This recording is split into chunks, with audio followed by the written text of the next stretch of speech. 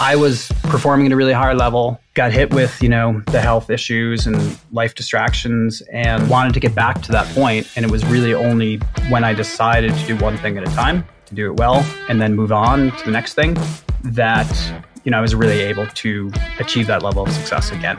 And I'm so much happier, and it's so much more sustainable too. Like I really feel like it's a startup all over again in a good way, not like the bad way of being overwhelmed by everything, but in like the creative energy and passion I have for it.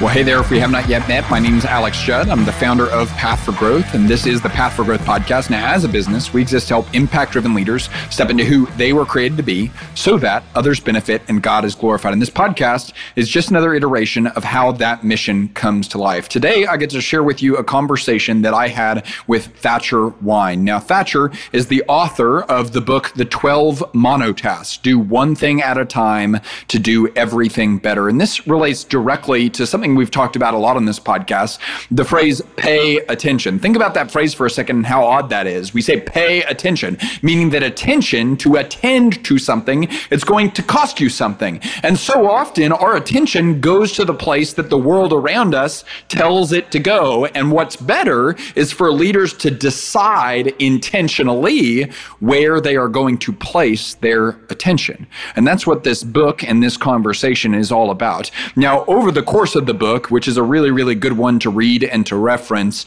he walks through 12 monotasks: reading, walking, listening, sleeping, eating, getting there, learning, teaching, playing, seeing, creating, and thinking. But for the purposes of this conversation, I really wanted to dive into a couple of them that I feel like have the opportunity to provide the highest return for leaders and overflow into the quality of life of their teams. But before we got into all of that, I wanted to ask Thatcher, really, what was his personal connection to this topic of monotasking? So my personal story goes back just about 5 years ago. I'd started a business about 20 years ago called Juniper Books. But then, and things were, the classic entrepreneurial creative story, like things were going well, not always like up and up, but, over the long term, successful, creative, productive. I've had fun being an entrepreneur. About 5 years ago, I got diagnosed with cancer. I had non-Hodgkin's lymphoma. I had to go through a pretty hardcore chemotherapy regimen, about 100 hours a week times 6 over about a 5-month period. And about a year after recovered from that, and thankfully the treatment worked, right? So I'm here, healthy, grateful for, modern medicine and all the support that I received, but was super distracted through that process, trying to run my business, trying to operate at a high level, trying to be a good parent. I have two kids that were smaller at that time. And about a year after going through cancer and chemo, went through a divorce. And then basically same kind of process of like a lot of my time, energy, resources going towards that and healing and the emotional, psychological, trauma of that. It's not easy for anyone. And, I started thinking a lot after that about how do I stay focused in this like super distracting world we live in?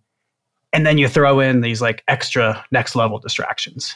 And for other people who are listening, like it could be something else. I mean, it could be a job loss, could be, a different personal trauma, or something that just takes your full attention while you're going through, all the distractions of just living in the 21st century. Our phones have a lot to do with that. Yeah, no kidding. They're constantly asking for our attention and making us think that we can multitask.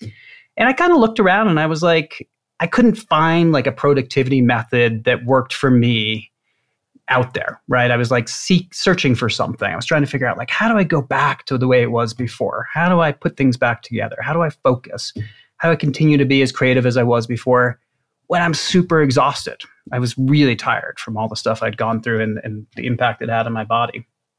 So I'm a bookseller. My business, Juniper Books, is all about books and creating libraries for people and book collections and selling books in ways that people have never seen before, like really cool editions of Harry Potter and other books that people just love and have changed their lives.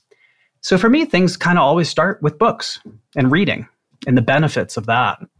And I thought, when I was like super distracted and didn't have time to to read, I basically forced myself to sit down and read for 20 minutes a day at the beginning. And I noticed that like, it just kind of like reattached my attention span together so that I could pay attention to other things in life. If I gave my attention to the printed page for a little while every day, I felt calmer. It felt like I could pay attention in a meeting and in a conversation. And so I took this idea of like, well, maybe reading is the opposite of using our phones. Our phones are like these multitasking temptation machines. And reading is this monotasking, you must only do one thing at a time. Give your full attention to the printed page and you get back this strengthened attention span. And so I took this idea of like, well, if reading is what I would call a monotask, what else can we monotask in life? Can we listen with our full attention in a conversation, unlike we kind of half pay attention in most conversations these days? Can we go for a walk or do other exercise and fully pay attention to it and have a better walk, have a better exercise, have a better, whatever we're doing, and then also get back like the strengthened ability to do everything else in life, like come back to our desk after that walk or really feel good about the conversation we had with our kids or family or on a date, and then be able to do everything better. And so I kind of took that whole journey forward into the 12 monotasks. We'll talk about those that are in my book, and really found that it's helped strengthen my ability to pay attention and do all the things that I wanted to do. I was more productive, more creative, more successful as a result. Man, I so appreciate you for sharing that. And one of the first things that kind of comes to mind whenever I hear that story is just like you're being pulled in a billion different directions. Like it almost sounds like any one of those things could be the type of thing that just flat out takes you out almost. And then you put them all in the same thing. And it's like pretty insane how many plates you were spinning all at once. It feels like the natural impulse in that scenario is to literally think and say, I don't have time to read. Who has time to read? Right? Like, who can take 20 minutes to read? Like, I'm just trying to keep the world moving right now, or my world moving right now. And so what had to click inside of you to literally slow down and stop and do the thing that you most needed, but probably felt least natural? Yeah, no, and that's a great point. I can't remember who said the quote, but it was somebody said, everybody should meditate for 15 minutes a day, unless you're too busy, in which case you should meditate for half an hour. That's right. Something like that. It's basically like the thing that you don't have time for and you couldn't possibly make time for, you should do like twice or three times as much as everybody else who just, has all the time in the world. Because you really need it. And I needed it. So when it came to reading, a lot of it's like, I talk to people a lot about reading. And one thing that I hear from some people who have thought about it is like, I don't like reading because I can't multitask while I'm reading. I can't do anything else. Well, like, why would I do that? I only do things. I'm not saying but this is what I hear from other people. I don't want anybody to quote me. People tend to do things that they can multitask. Like some people might be listening to this podcast while doing the laundry. That's totally fine. I'm not saying there's anything wrong with it, but reading is hard. And I think that's a feature, not a flaw. And I think it gives us something that's kind of missing in a lot of other areas of life. And so you have to basically give yourself permission, I did, to do one thing at a time. And it's something that's hard to do in this day and age. And it's even hard for me. Like I've been practicing this for a long time, but if I sit down in my reading chair, and that's one tip, is to have a reading chair, a place that like is really comfortable, that's like your place to go, that signals to you, like, I'm going to focus. I'm going to do one thing in this place. So for me, it's this leather reading chair that I bought 30 years ago. And if I bring my phone with me, and if I start scrolling through Instagram or something, like 20, 30 minutes, 40 minutes will go by, and like I haven't picked up a book. If I leave my phone in the other room, go sit down, pick up a book, it works much better. Like resisting the temptations, setting yourself up for success, I think is really key. I mean, it's so interesting nowadays because it feels as though the idea that multitasking is a failed system is almost widely accepted, especially in kind of the business and leadership space. Everyone's kind of like, okay, I understand it doesn't work and I'm awful at it and so is everyone else, right? And so I guess one of the things that I kept coming back to as I was going through your book and going through kind of this idea of monotasking is, why do we keep trying multitasking? Like, why are we so obsessed with pursuing it as an ideal if we know it doesn't work? Like, do you have any insight into that? That's a great question. I've thought about it a lot. I've researched it. I think a few things are going on. One is our human brains are just set up to be aware, taking a lot of information, like to be able to process more than one thing at a time. They're set up that way because thousands of years ago, or maybe a few hundred years ago, or even now, like you have to be alert to dangers in the universe, right? Wild animal, sounds in the night while you're cooking dinner for your kids or something by the campfire. So that feature of our human brains and our ability to notice more than one thing at a time is to a certain extent preyed upon by technology companies and advertising companies. So your ability to take in more than one thing at a time now is very valuable. There's a phrase, the attention economy or the distraction economy, depending on how you talk about it. In the theory is basically that your attention is one of the most valuable resources in the world today. If I can get your attention to look at an ad, a notification, an app, an email, you name it, like that's worth a few, fractions of a penny or a few dollars or whatever to a company on the other side of that screen. So I think, we have to just be aware of how our brains work, that we are susceptible to distractions and multitasking.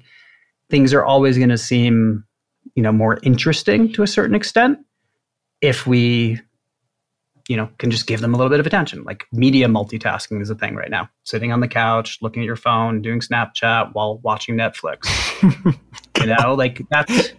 It's not like bad stuff necessarily. I mean, it's bad if you need to get a report done for a customer right now and you're like watching YouTube videos about how to, lay tile or something. But some of it's like good. And so we don't realize why it's bad for us, right? It's just like, oh, this is fun. It's like pleasurable. I think I can do it. My device told me I could do it, so I'm going to give it a try. And we don't realize like how much we're just fragmenting our attention over and over and over again. And it's just harder when we need to put it back together and do one thing for a minute or 6 minutes or an hour, how hard it is to do after we've watched TikTok all day. And I don't think it's like a mystery. Like you got to train for it. You wouldn't go run a marathon tomorrow without having run a single mile. Like how are you going to pay attention in an important meeting this afternoon if you haven't really been training for that? Yeah. And just kind of on that line of thinking, it's like you are training for something. Like either the social media companies, Netflix, like all of these distractions are training you to live a certain way, or you are training yourself to live a certain way. But it's almost like you're training for something, and it would be wise to be aware of that. As it relates to this concept of attention, is there a specific principle or set of principles that you just like, man, if you could put this on a billboard and just make everyone aware of it with regard to their attention, you would just want them to know these things and just be aware of these things as they kind of move forward? Yeah. I mean, this is too long for a billboard. I mean, I guess the billboard version would be, put your phone down, and pay attention. It's not get rid of your phone. Like, it's just like take some time away from your phone, whether it's going for a walk, being in a conversation, reading a book, like just practice digital wellness, I would call it, and achieve some balance. But, some of the things that I've seen that are interesting to me, one is that basically everybody thinks they can multitask, but only 2% of people actually can pay attention to more than one thing at a time cognitively. Like, I think almost everybody can fold the laundry and listen to a podcast. That's great. Great for podcasts. But to actually give your attention to two things that require some thinking, working on that presentation while listening on a Zoom call, that only 2% of people maybe can do that. And so we're in the other 98%, and that's okay. I think we should be okay with that. We shouldn't try to learn how to multitask. And there's the multitasking industrial complex trying to teach you to multitask. It's not going to work. Another stat that's interesting is that, to go from one cognitive heavy task to another requires an average of 23 minutes to kind of reset, go from one thing to another. You need 23 minutes to get from one frame of mind, understand the context of the next thing, settle your brain, press reset, So things that if we're constantly, what we think we're doing when we're multitasking is doing two things at once or five things. But what we're actually doing is going from one task to another, called task switching. So if you bring your awareness to this idea that like, okay, I'm not actually simultaneously going back and forth and back and forth and back and forth. If my brain needs 23 minutes to go from one task to another, and I'm trying to do that instantaneously, I'm just putting an incredible amount of stress on my brain. I'm not doing my best work, probably just burning myself out and not really training my ability to actually like focus and do good work in the thing I just completed or the next thing I'm moving on to. So I think just having that awareness. And then I like to say, if you're going to lose that 23 minutes anyway, like transitioning from one task to another, go for a walk, take a nap, go get a snack, like treat yourself well, like take care of yourself and your mind, and then you'll do your best work. Gosh, I love that. And I love that you're coming from the posture of a practitioner too. Like you've owned your business for, I think you said upwards of 20 years now. Mm-hmm. Is there something within this topic that you think is uniquely relevant or applicable to the entrepreneur, or that an entrepreneur really needs to hear? And then from there, I'd love for us to get into some of the specific monotasks, but just kind of conceptually thinking about this topic of attention and monotasking. Anything specific stand out for the entrepreneur? Absolutely. I mean, to be an entrepreneur is basically to be forced to multitask all the time. You signed up for the opposite of what we're talking about right now. But I learned it, from experience, like you said, for 21 years. And fortunately, like after 21 years, like I do have some help. I have 22 team members, and I don't do all the things that I used to do. But like, everybody who's starting a business knows, like, there's marketing and sales and accounting and, everything, customer service, like janitorial stuff that you're doing and you have to do. And it's never done. Like, that's a reality. You just have to accept that.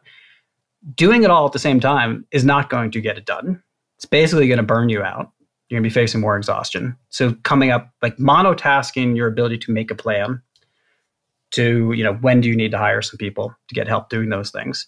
What is your zone of genius? Like what's your best skill? Like whether your real value added to the business and the company, and being able to like really focus when you do that work. So if it's talking to customers, like be 100% focused. Don't be on your phone scrolling through, social media while you're trying to make the big sale. It's kind of obvious, but it still happens. So I think, as an entrepreneur, like I said in my earlier, introduction about how I came to the idea of monotasking, like I learned this the hard way. I was performing at a really high level, got hit with, the health issues and life distractions, and wanted to get back to that point. And it was really only when I decided to do one thing at a time, to do it well, and then move on to the next thing, that, I was really able to achieve that level of success again. And I'm so much happier, and it's so much more sustainable too. Like I really feel like it's a startup all over again in a good way, not in like the bad way of being overwhelmed by everything, but in like the creative energy and passion I have for it. Is it fair to say that a lot of this is related to just bringing a higher degree of intention to your attention, like of purposefulness and deliberateness to where you're placing your intention? Yeah. I mean, that's a great observation. So I think a lot of it really is about observing yourself and where your attention is going, and reclaiming control over it. So don't let it be, controlled by others, tech companies, advertisers, the emergency of the moment. Like really try to, bring your awareness to like, where is it right now? Is it scattered? Okay, maybe I should go sit in a chair and read. Maybe I should go for a walk without my phone. And the other 12 monotasks include things like sleeping. Like give your full attention to the rest and the sleep that you need. Creating, thinking is another one, listening. And all of these things can be practiced with 100% attention. They might be hard, super hard at the beginning because you're not used to it. Like nothing in the year 2022 is set up to encourage you to do one thing at a time with your full attention. So you have to bring your intention, your awareness to your attention, as you said, and do that one thing. And then notice your ability, what I call your monotasking muscles, get stronger and stronger as you practice that. And then you'll be able to apply it to things that aren't even in the book that you just need to do in your life, whatever it is. Your people listening, like their businesses are, across the board, and their needs at a particular time to focus on a certain process or task, are going to be different. But if you strengthen those monotasking muscles, then you can be like, oh, I'm going to put it 100%, my attention, my monotasking focus on what I need to do right now for the next 20 minutes. That's pretty cool that it's a transferable muscle in that way. It's like you can maybe learn this with regard to reading, and you're going to see the benefits and the effects and the gifts of sustained attention in other arenas of your life. That's kind of what you're saying, yeah? 100%, yeah. So like nothing is wasted energy or time if you're giving it your full focus. That's basically the message of the book. So it's like, read a book. Like I could pick up a Kurt Vonnegut book behind me and read that for 20 minutes. That's going to be helpful in writing a sales contract for a customer. That's going to be helpful in like researching, a design for a cover of a book that I want to create, not just for Kurt Vonnegut, but just like my ability to pay attention, not the specific information in that book. It's totally transferable. Gosh, man. I don't know why, but you saying in the context of this conversation, you saying the phrase wasted time like gave me chills, because it's like, if we are ever saying we're wasting time, like that's on me. That is my responsibility. And I totally screwed up, because it's like, man, we've been given such a gift that is time. And if we apply our attention in the right way, then we should never be able to say that it's wasted. I've never thought about it that way. That's really cool. Okay, I'd love to jump into a couple of the specific monotasks as kind of case studies and kind of dig into what you've learned. The first thing that I'd like to do is just ask you, is there one of the 12 that you're most passionate about currently?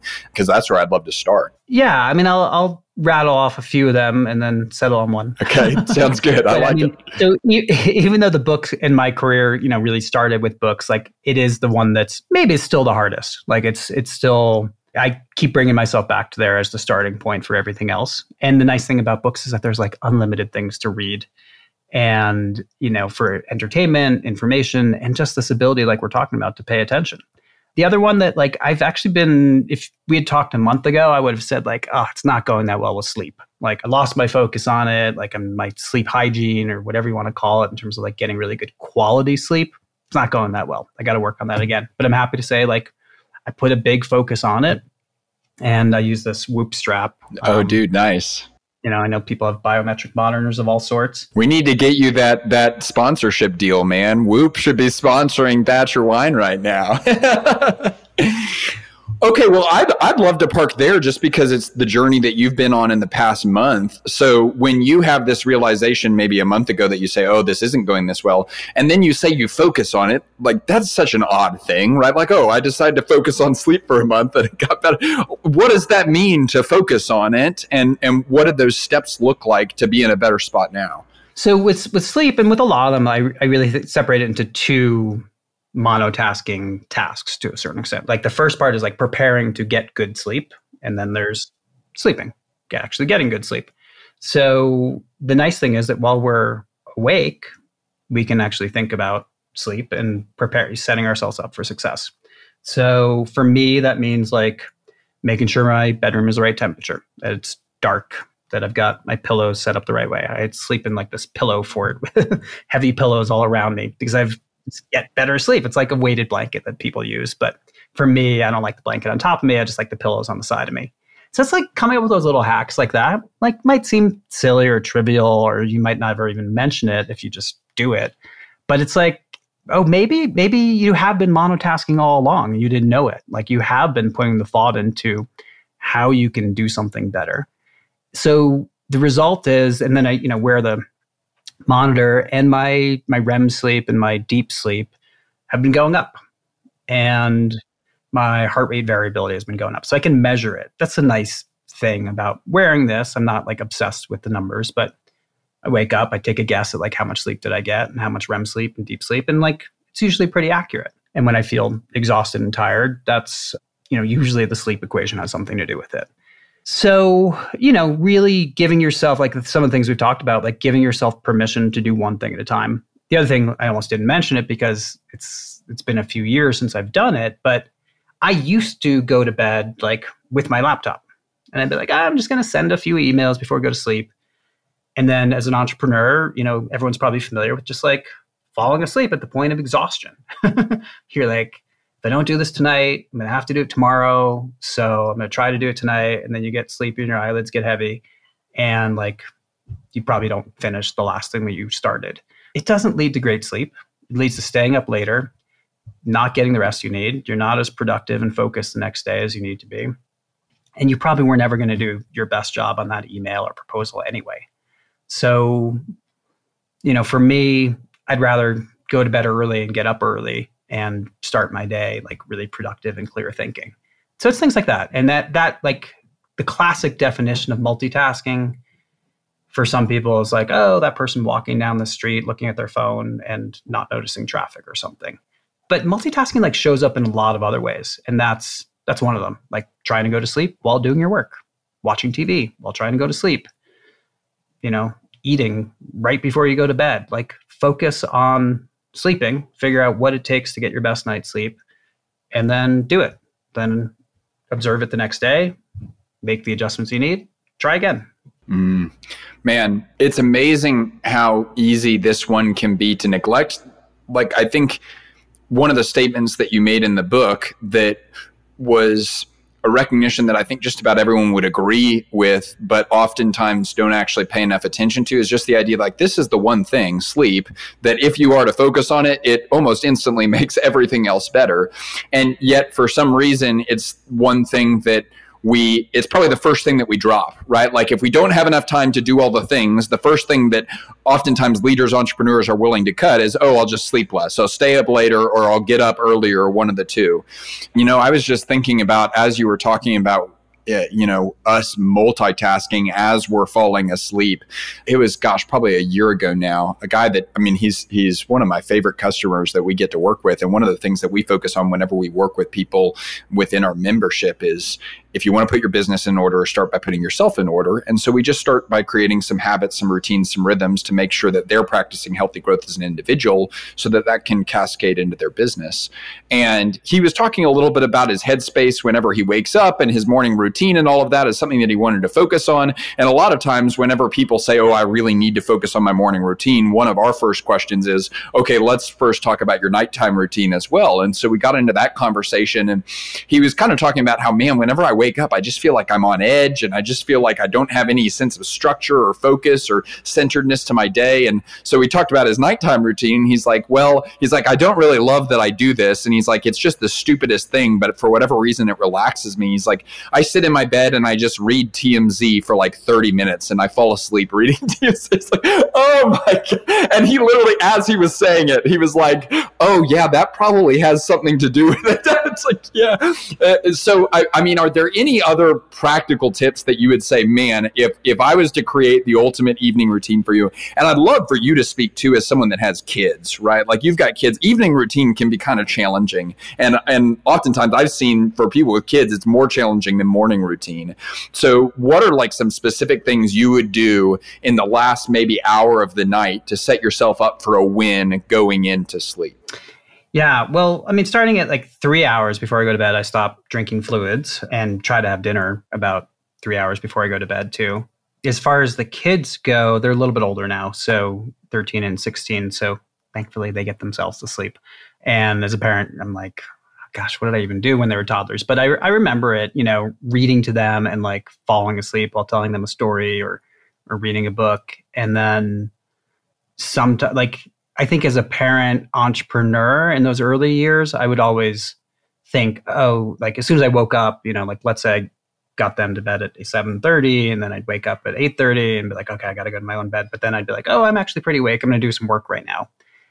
I think recognizing that as a parent, you're going to be exhausted. You should get some sleep. So instead of like going back to work, probably going to sleep and trying to get more, good quality sleep. I think there's some research that has been done on this. I call it a sleep window. Like everybody has their natural circadian rhythm. Some people are maybe more night owls. Some people are more morning people. For me, like if I go to bed at 9:30 p.m., I get my best sleep and I wake up at 5:30 a.m., which I know is early for some people. If I miss that and I find myself up at like 10:30 or 11, like I'll still go out, some nights of the week and just in recognition of this. But if I stay up too late, like it's really hard to go to sleep. Then I might not fall asleep till 12:30 or 1. My body still wakes up at 5:30 in the morning. So it's just being aware of like how your own body works and how much sleep you're going to get. And do you have to get up and drive to work? Like you're not going to get more sleep if you have to get up at the same time by staying up later. It's just like a simple math equation. So I think being awareness of that, and that's part of the monotasking, the preparation to get a good night's sleep. Other things you can do, like a lot of people these days, if they wake up in the middle of the night, they reach for their phone. That's the first thing they do. If you reach for it just to check what time it is and go back to sleep, awesome. If you reach for it and you're like, oh, I'm just going to look through TMZ or I'm going to check out what's happening on Facebook. I didn't have time to do that today. The odds are that you're going to see something that wakes you up even more. Holding your phone and looking at the blue light and all that is probably going to wake you up even more. And it's not like you're just going to fall back asleep. As soon as you're done with your phone, you're probably going to be up for a while and your sleep cycle's disturbed. So I like to say, if you're going to try to go back to sleep like as quickly as possible, if you get up to go to the bathroom or whatever, and if you do find yourself awake, do something healthy, like reading a book, or do something that strengthens your attention span like that. And then, so those are a few of the tips. Yeah, that's helpful. That's helpful for me.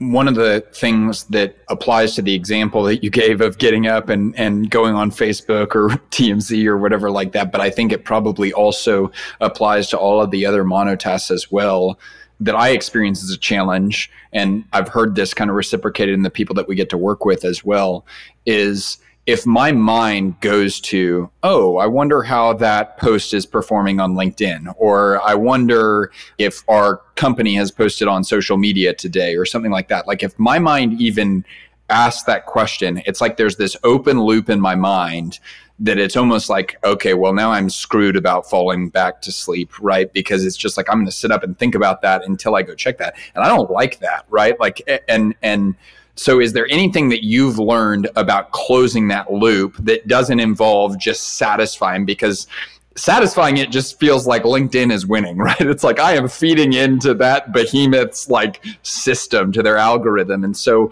what are the tactics you have for closing that loop in some ways in a way that's healthy? Yeah. So it's a really great question, a great example. So what's happening in that case is like this happens all the time, right? There's always something that pops into our head. And I think we think, okay, because it popped into our head, it's important. Or if I close the loop on it, I go get the answer to it, or I send that email, or I, look up LinkedIn or Instagram or something, like I'm going to be satisfied, and therefore I will be able to fall asleep, or I'll be able to feel better about myself.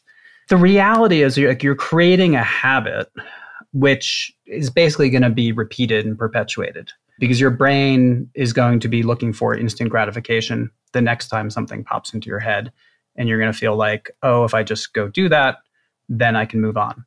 We have to accept the fact that there are always going to be an unlimited number of things we need to do, number one, and we're not going to have enough time for all of them. Just the reality of life, especially as a busy, successful entrepreneur. And number two, we have to accept the reality that other companies, whether it's an app or Facebook or something, are always they're always going to present things to us as if they're good for us when they're really primarily good for them. So it's like, oh, so-and-so wants to send you this notification or hasn't posted in a while or whatever. And we're going to think, oh, like it's fate that was shown to me at this particular time when I happen to be awake at 3 a.m. I must be destined to look at it. It's all staged, right? It's not good for us. We're not going to be satisfied. And it's really just benefiting that company. I think that our best work and our closest relationships can wait. We're in this instant gratification world that we live in. We've set up this dynamic with our friends and our family and everybody that's like, we're going to text them right back. And I think true friendship, true connection, true quality work, takes time, takes patience. And if your friends want to be really good friends with you, they should value that too. And because they're on the other side of it too, they're picking their phones up at 3 a.m. Do you really want them to write you back at that hour? I don't really want my friends to do that. I'd rather have them write to me when they get a good night's sleep and they can write a thoughtful message. So just being aware of that dynamic, I think, is really important. And then deciding that it's a good thing to develop the attention span and the self-restraint and the patience to do things at a more sustainable pace, I think is all good for us. Man, it's crazy to me how on this one specifically, most of the things that you mentioned are actually relatively easy, but could make a radical impact, like leaving the phone plugged in the living room instead of the bedroom, turning the temperature down because we sleep better at a lower temperature, buying some blackout curtains, buying an alarm clock instead of waking up and looking at your phone to turn off the phone. It's like those are all relatively easy things to do, like could probably all be accomplished over the course of a day to set yourself up for a win. But I think it applies kind of to that, it's a Jordan Peterson principle, to treat yourself as someone you're responsible for helping. Like a lot of times I think leaders are so focused on like, okay, well, we got to be helping everyone else, that when it comes to like going to pick up some blackout curtains and taking an hour and a half to hang them up, it's like we don't have time for that, when in reality, like that's the thing that would probably give us back the most time. So I hope that people take that as an action item from this. I'll tell you, Thatcher, I'm someone that I don't track my sleep at all. I'm pretty consistent and deliberate about going to sleep at a particular time and then waking up at a relatively consistent time, depending on the season that I'm in. If someone is in my position and they don't track their sleep, do you have like a beginner's guide on like, this is what you're looking for, this is the number of REM hours? Like, what have you learned from that arena? I mean, it is different for everybody. And I'm not, a sleep psychologist or whatever they call it. But, I'll tell you just from my own experience, I was averaging like 5 hours of sleep per the app and maybe 40 minutes of REM sleep and deep sleep at night out of that 5 hours. And I've, over the past few weeks, like I mentioned, have improved that and, averaging more like 7 hours now and closer to like an hour and a half of deep sleep and REM sleep.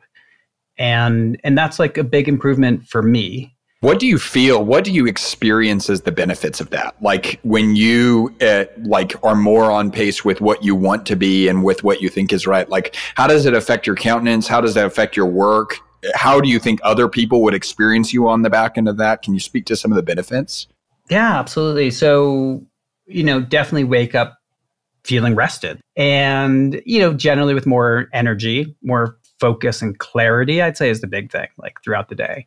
That feeling where when you wake up and you just like your day just never really comes together, and you're like, you're irritable, you're impatient, like nothing really provides you with joy. Like, I think those are the things that happen when I don't get enough sleep.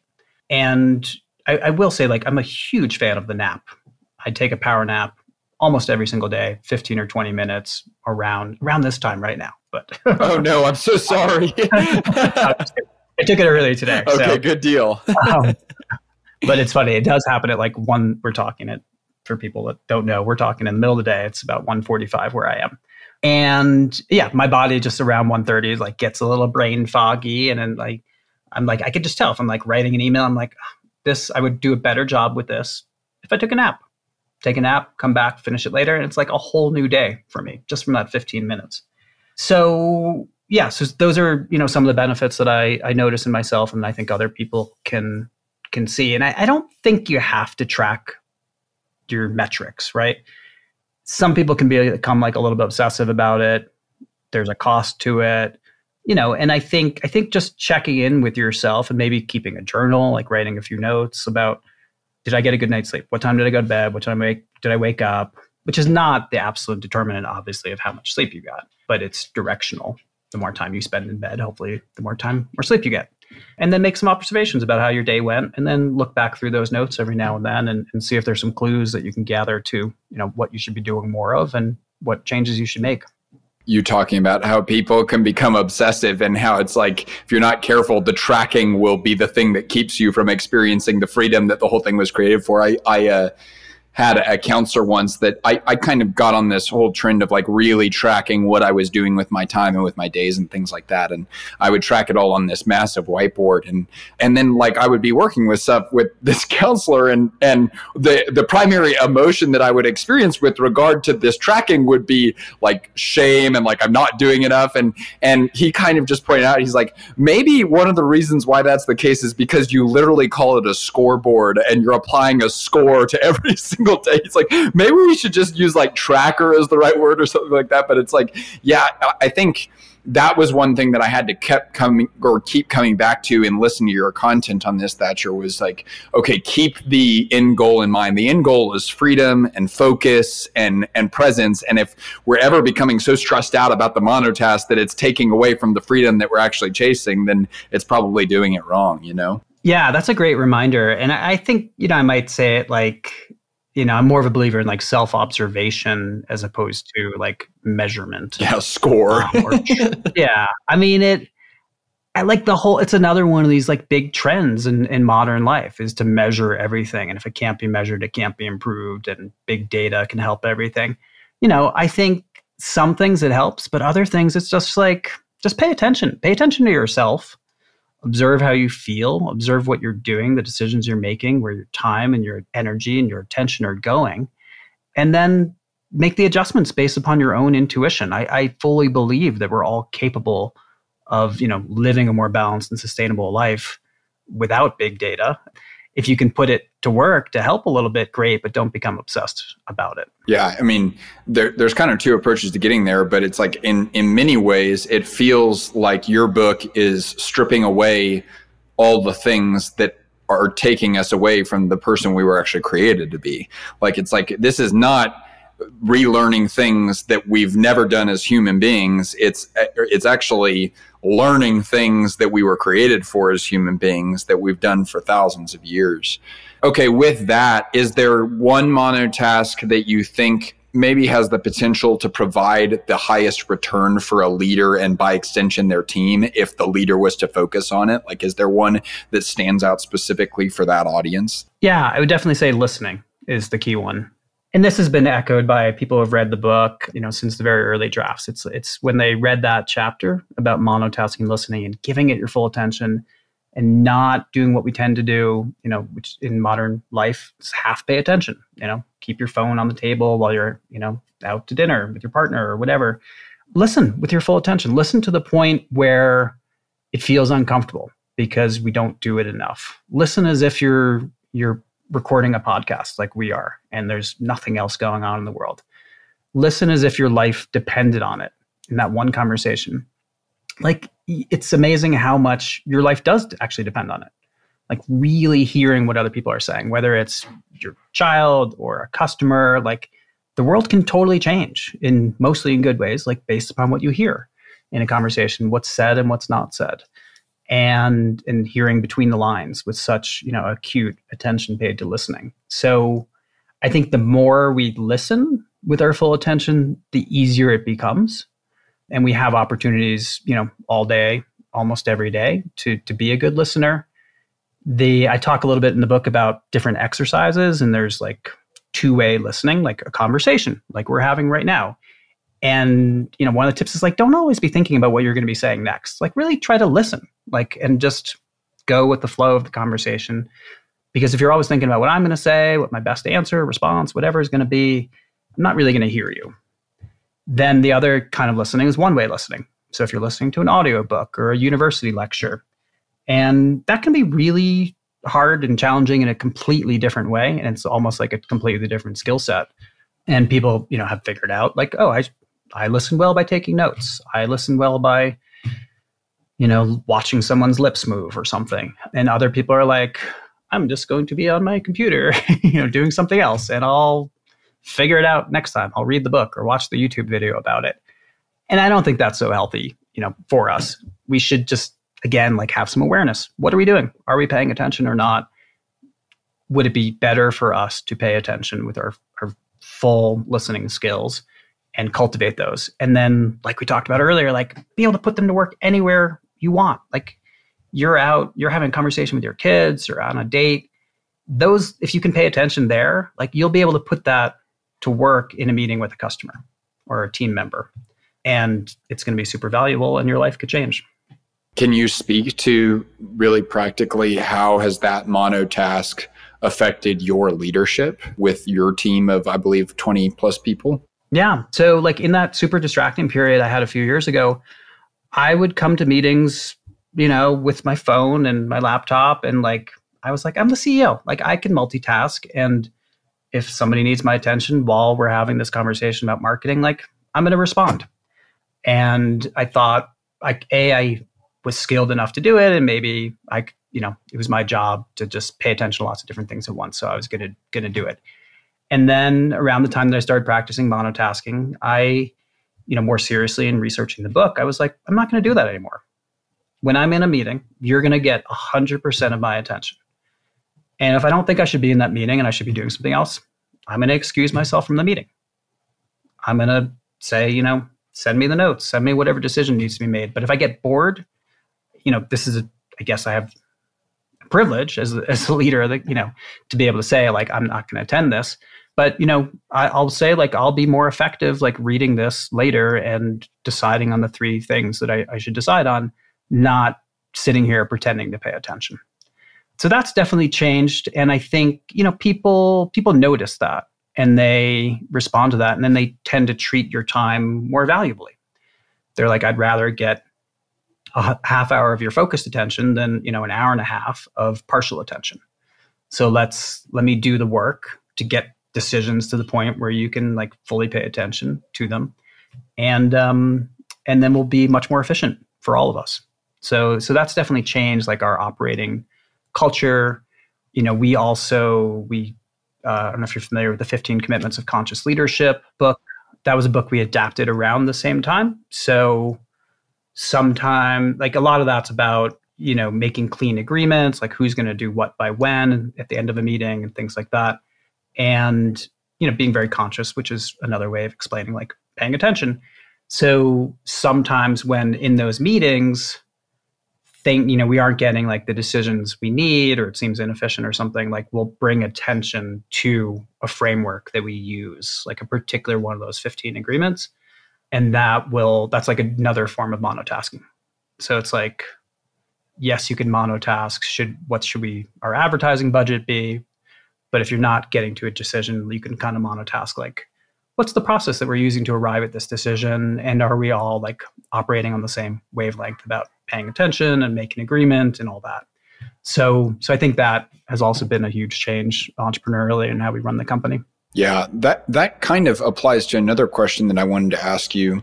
I assume the more you learn about this and apply this to your own life, the more benefits you experience. And so therefore you're like, man, I just want all 20 of our team members to also experience these same benefits. And I want them to be part of the monotasking revolution. And part of that is because y'all released this book, I would assume. But how do you lead a culture that really incentivizes and encourages and promotes this type of lifestyle within your team members?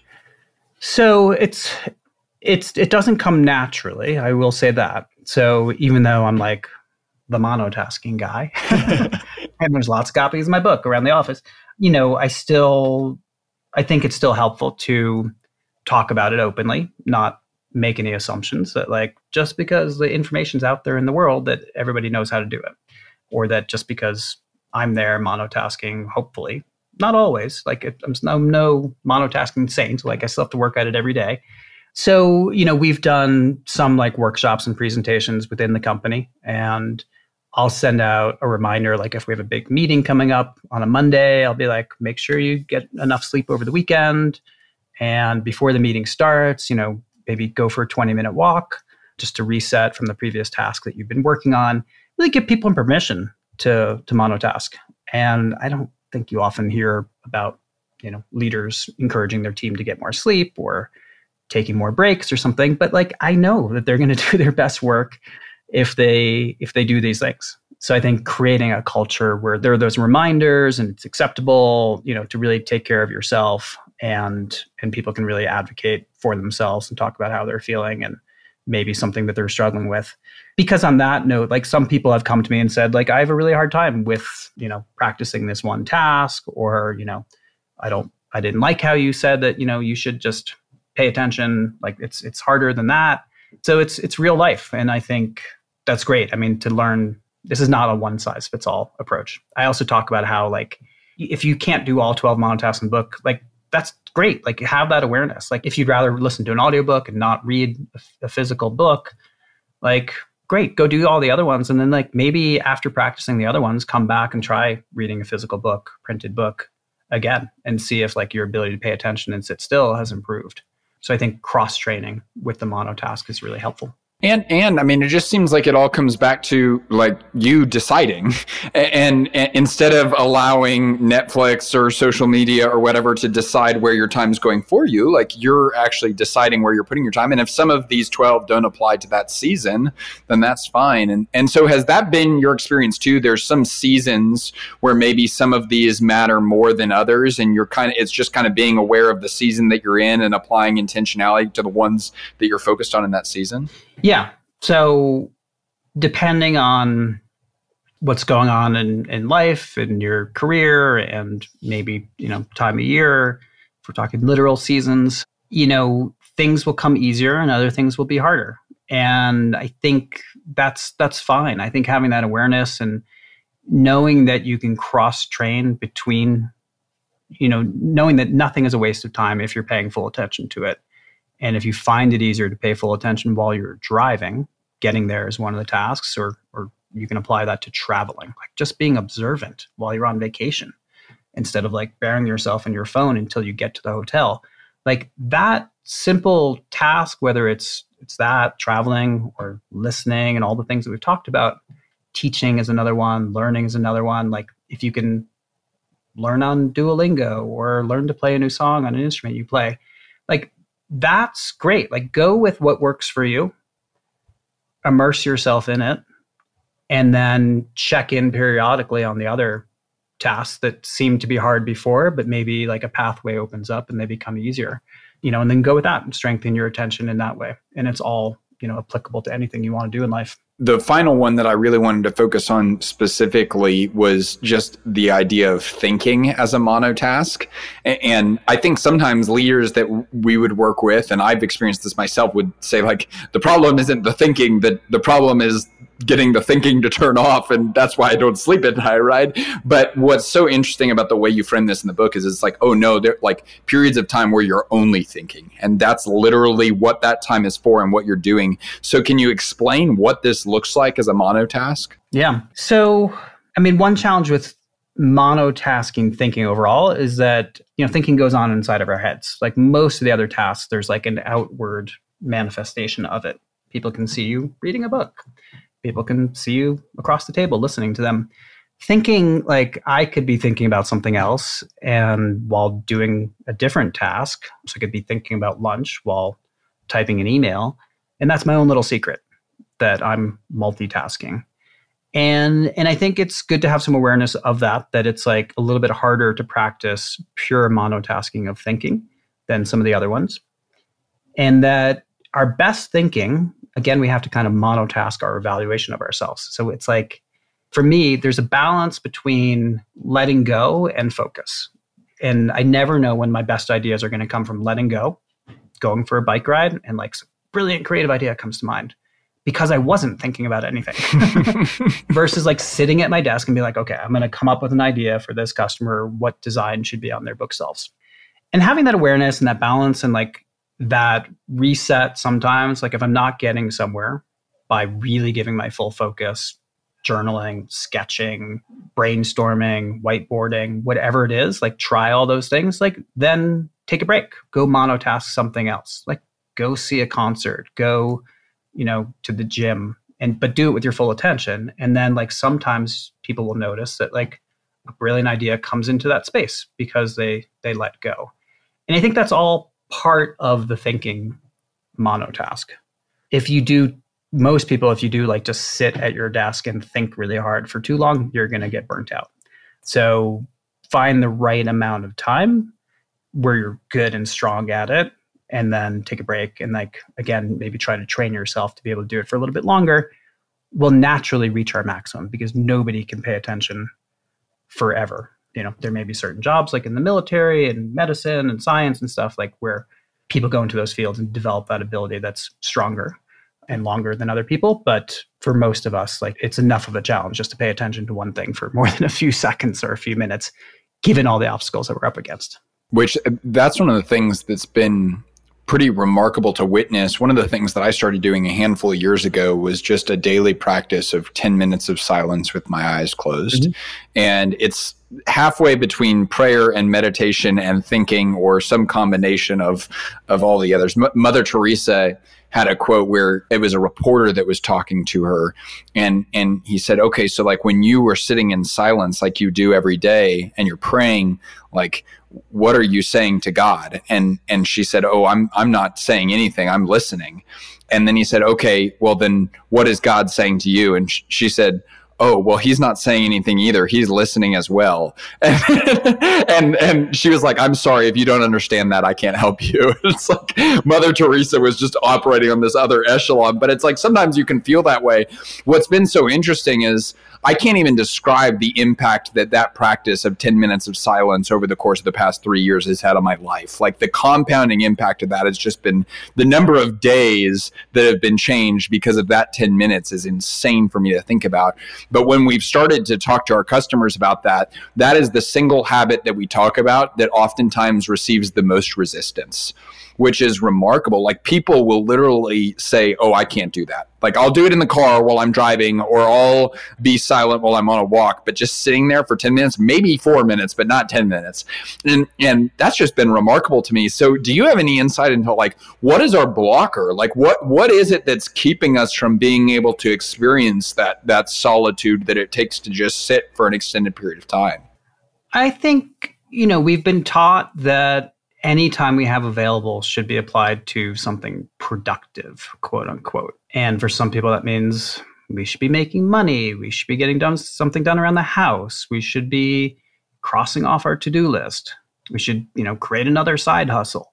And I think we diminish the benefits of sitting in silence, of prayer, of meditation, of, just doing anything with our full attention. And what I decided to do with the book is like, I think I recognize in society and culture, like there is that resistance. There are always going to be people who say like, oh, like I'm not going to meditate. I'm not going to, go to yoga. I'm not going to like do this thing because it sounds like too different from me. It sounds whatever, just too religious or too Eastern or too mystical or too, et cetera, too liberal, too, et cetera.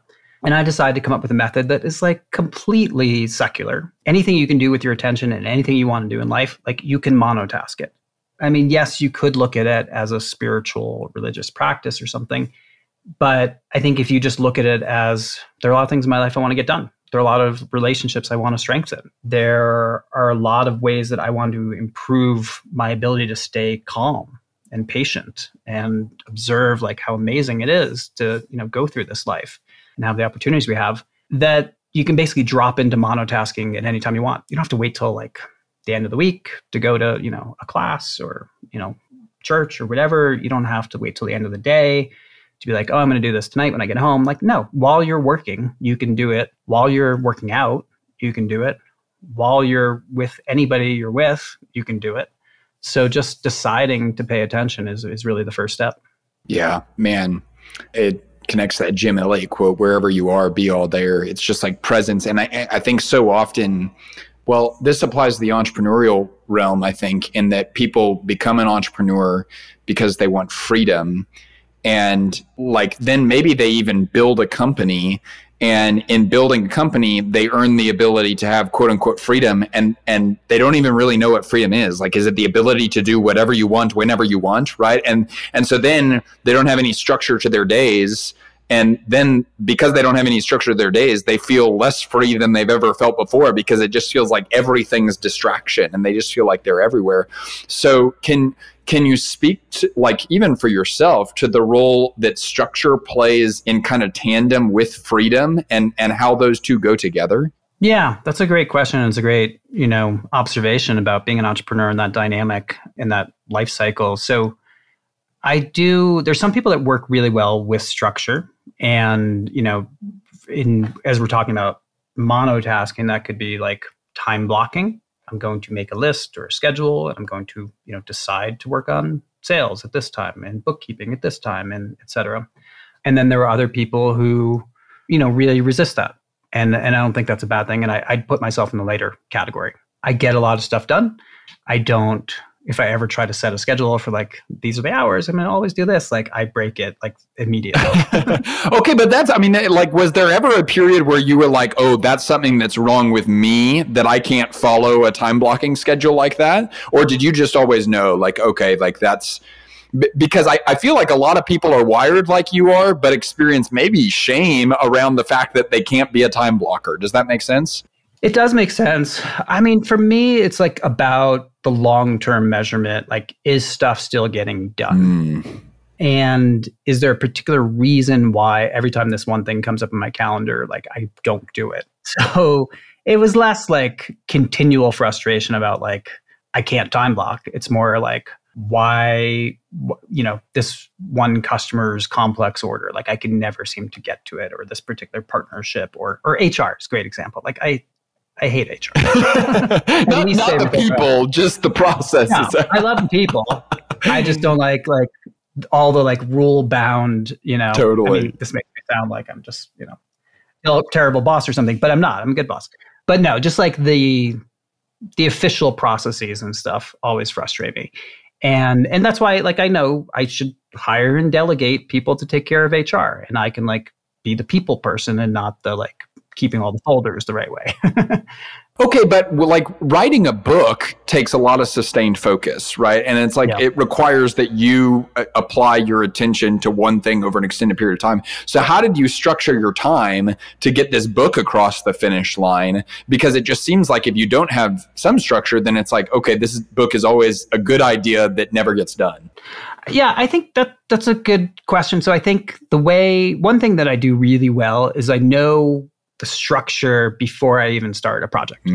So I'm really good at like envisioning exactly, like in the case of the book, like it's going to be this number of chapters. This is going to be the beginning of the book, the end of the book. Each chapter is going to have these sections. So what I laid out, essentially in March of 2020 is the book that came out in December of 2021. And then I had, I went in and filled in the parts of the chapters in the book. Minor changes occurred, moved a couple, the order of a few things and changed a few stories.